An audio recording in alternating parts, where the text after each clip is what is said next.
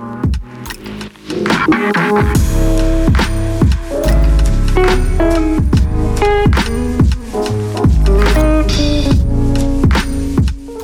to the Thought Leader Podcast. I'm Dr. Kent. And I'm Randy Baker. And on the Thought Leader Podcast, we search the world for interesting and fascinating and sometimes remarkably smart guests who are going to challenge the way you think. They're going to inform you of things that you may not have thought about, and they're going to ignite your imagination as we discuss all sorts of topics. All right, without further ado,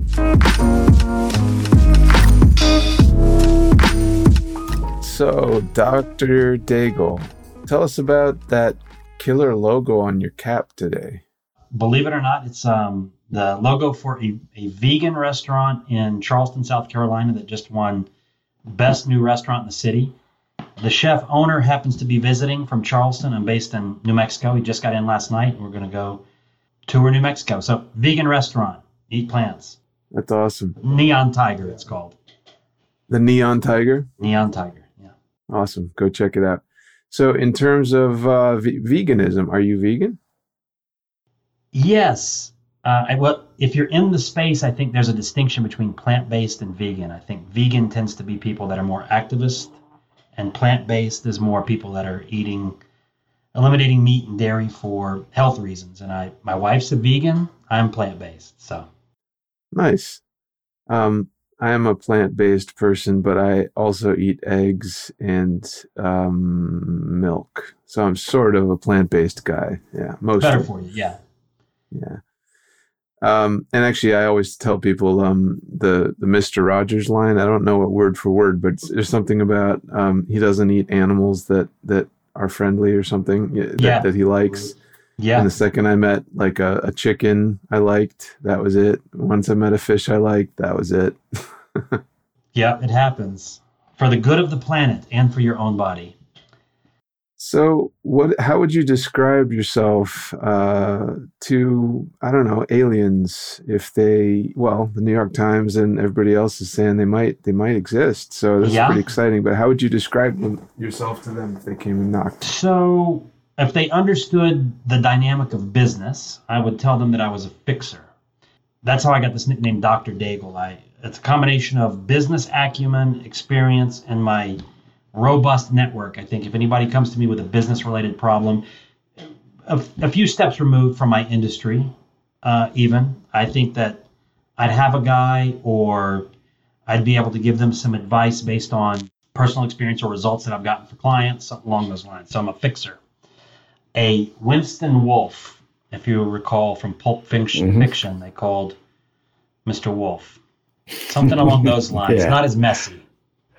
So that's mainly it, but typically it's a function of a growth strategy. Typically, there's a saying in business, of course, that there's not many problems that more sales can't fix. So a lot of what I do is I advise on a growth architecture strategy that helps scale their company quickly, make the growth easy, and keep them sane in the process. That's kind of my tag. We were talking with somebody recently who called himself a growth hacker and then proceeded to define growth hacking as something totally different. What are your thoughts about the term growth hacking? So I think that the reason that I use the term growth architect is Buckminster Fuller, a futurist, he had a show at maybe Cooper Union a few years back, and you walk in and there's this huge quote, and it said, something along the lines of, you don't win by competing in the existing paradigm. You create a new paradigm that makes the old one obsolete, right? And I think that growth hacking is a paradigm that people have heard enough to where they're like, oh, I get it, right? But growth architect, I've actually only met one other person who uses that term, and I spoke to him today.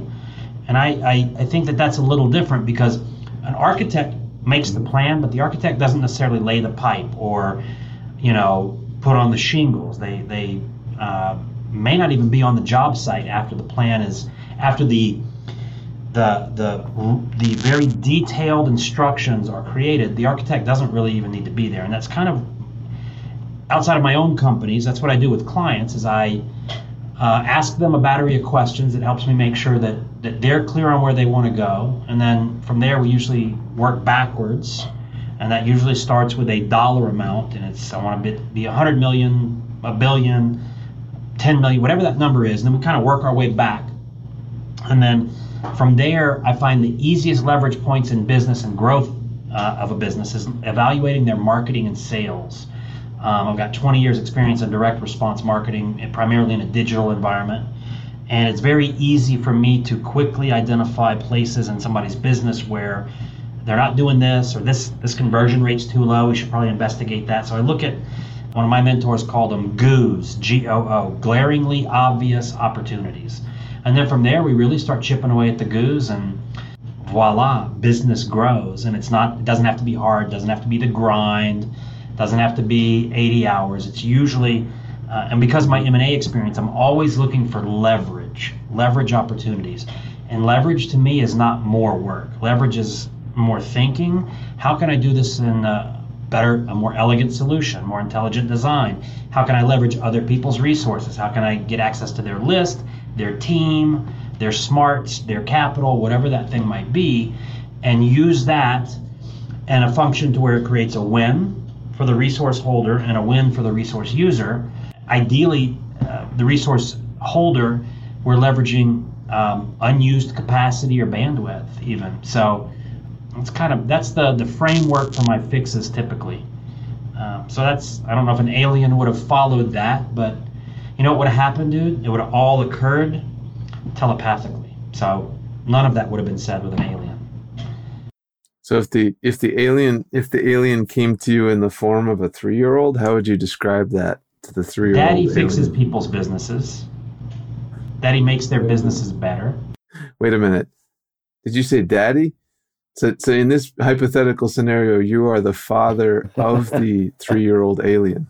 No, I think generally that just using the term daddy, they would get the dynamic. Oh, this guy's a boss. This guy's a daddy, right? My wife and I moved here from New Mexico from West Hollywood, and it had a different connotation, daddy did, in our old neighborhood than it does here. But generally, I will address myself with my team, at least in third person, as tell daddy what's going on. Daddy needs some answers or whatever. So it's all D's. It's all D's. Daddy Dr. Daigle. Daddy Dr. D. Yeah. Yeah. So some of the folks that we're talking to are extremely optimistic about kind of where young people are headed. I'm curious as to what you're seeing in the, to be honest, in the field you're in. I mean, from investing to business design to growth, all that stuff, kids are thinking differently. Well, here's my advice. I think the young people who turn the news off will do a lot better than those who watch the news. So it depends. For those people that aren't watching the news and they're seeking counsel from mentors, I don't think it matters really what year you were born, you will thrive. If you seek to participate in, Mark Twain had a saying, and that saying was, when you find yourself on the side of the majority, it's time to pause and reflect, right?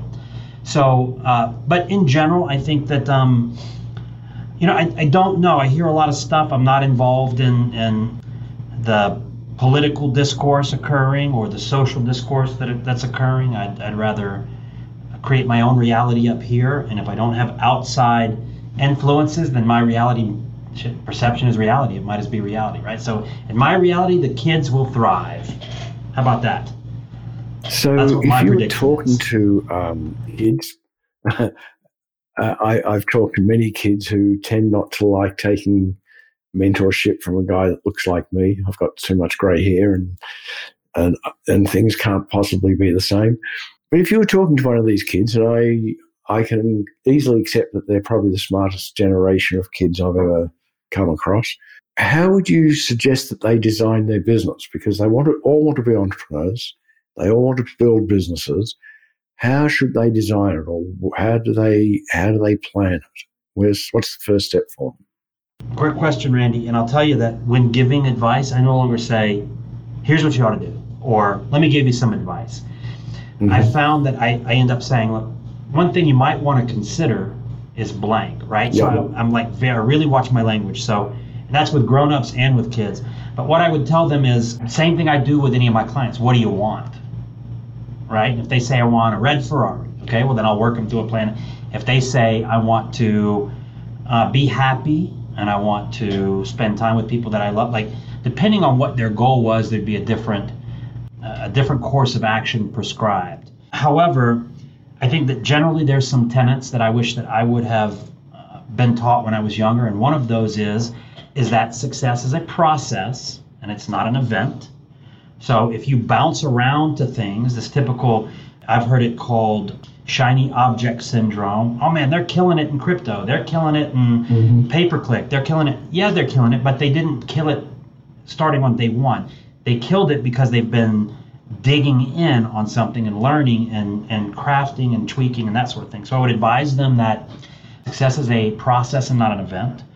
I would encourage them to really understand how to work above a business as compared to work in a business. A skilled technician is a commodity. If I charge you $1 less than this guy will, who's getting the job, right?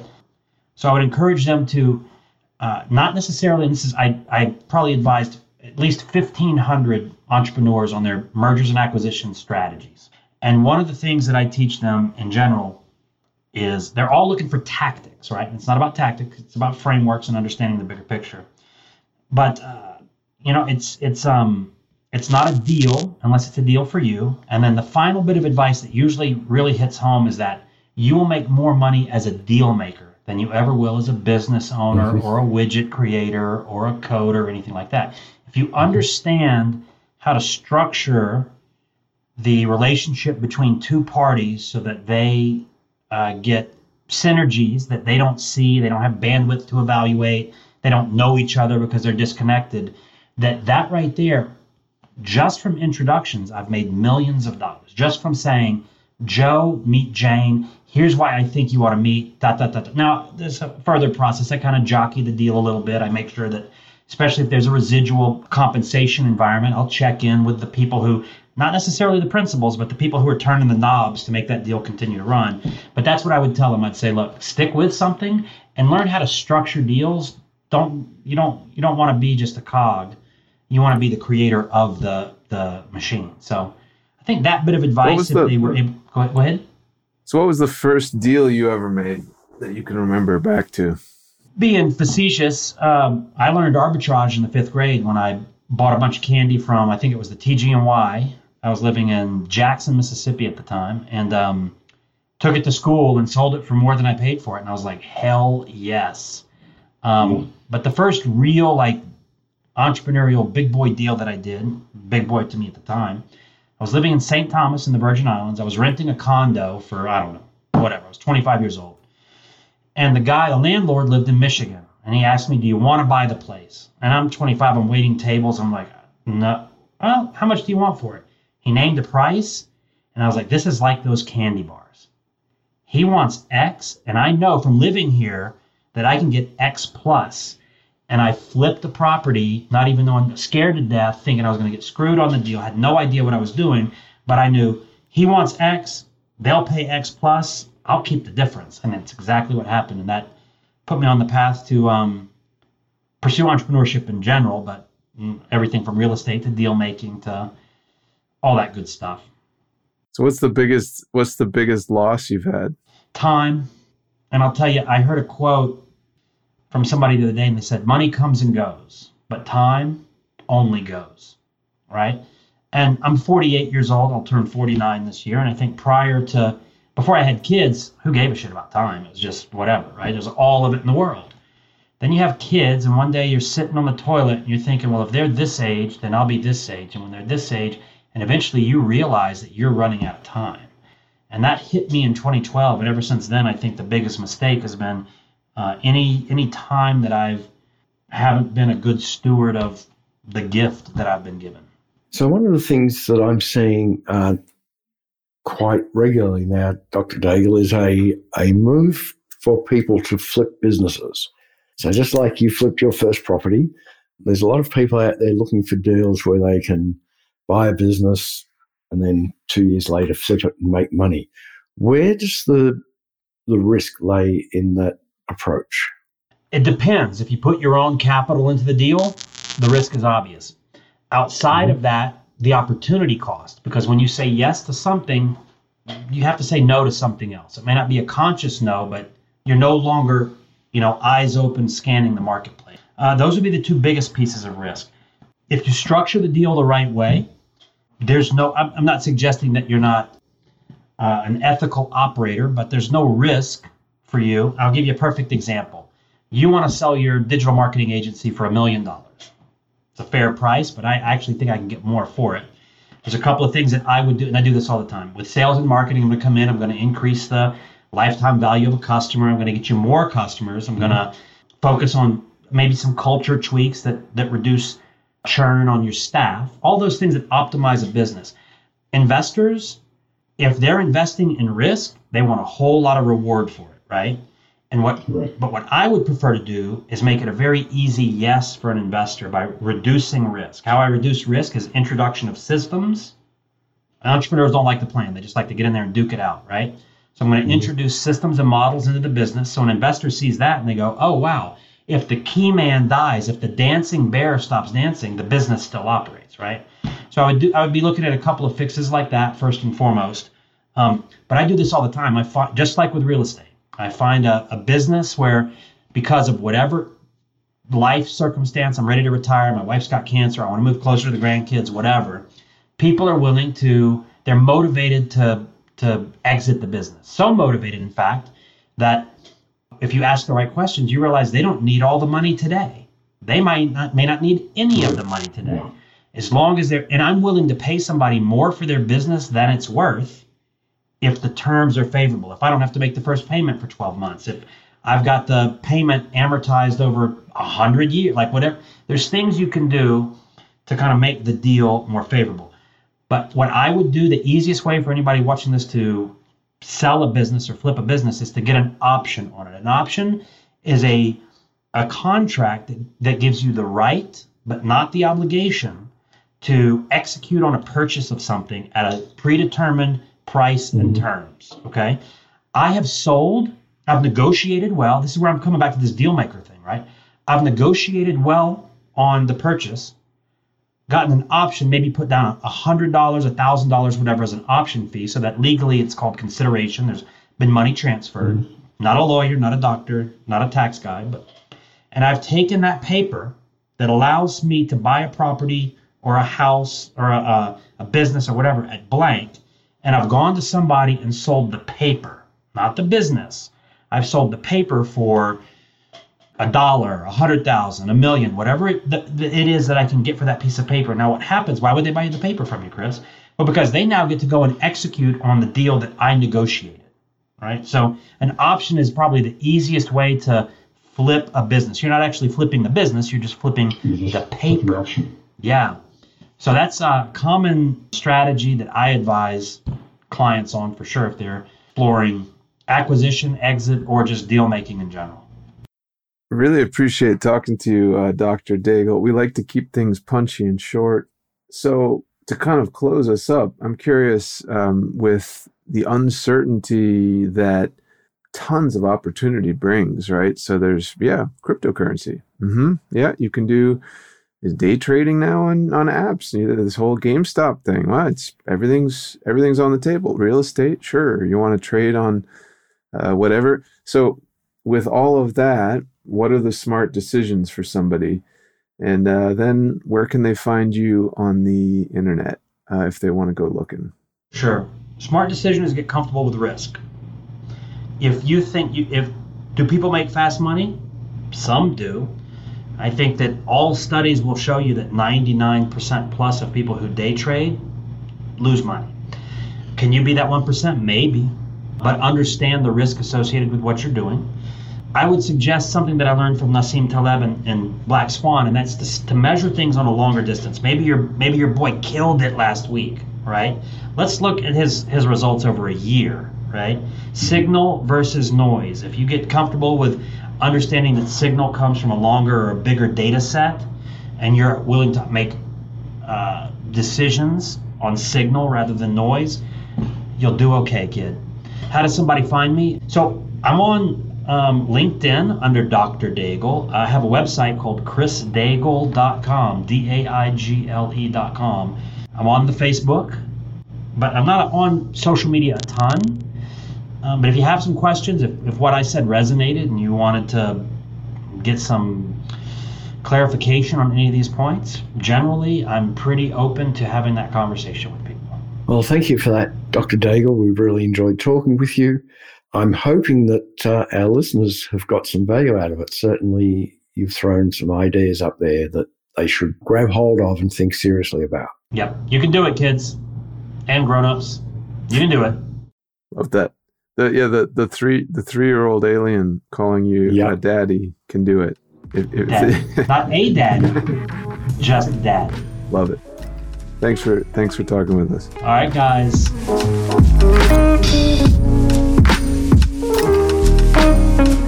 This has been such a wonderful conversation today. It was surprising, it was intriguing, it was interesting, and this is just an example of the types of guests that we have on the Thought Leader podcast, and we would love you to subscribe so you get to hear the next issue. Or you can visit our website. Our website is thoughtpartnergroup.com, and at the top you'll see a little button that says Take the Assessment. In 1 minute, you can take the assessment and get a response from us. We'll read everyone. All right. Take care, have a good life, and we'll see you on the next one.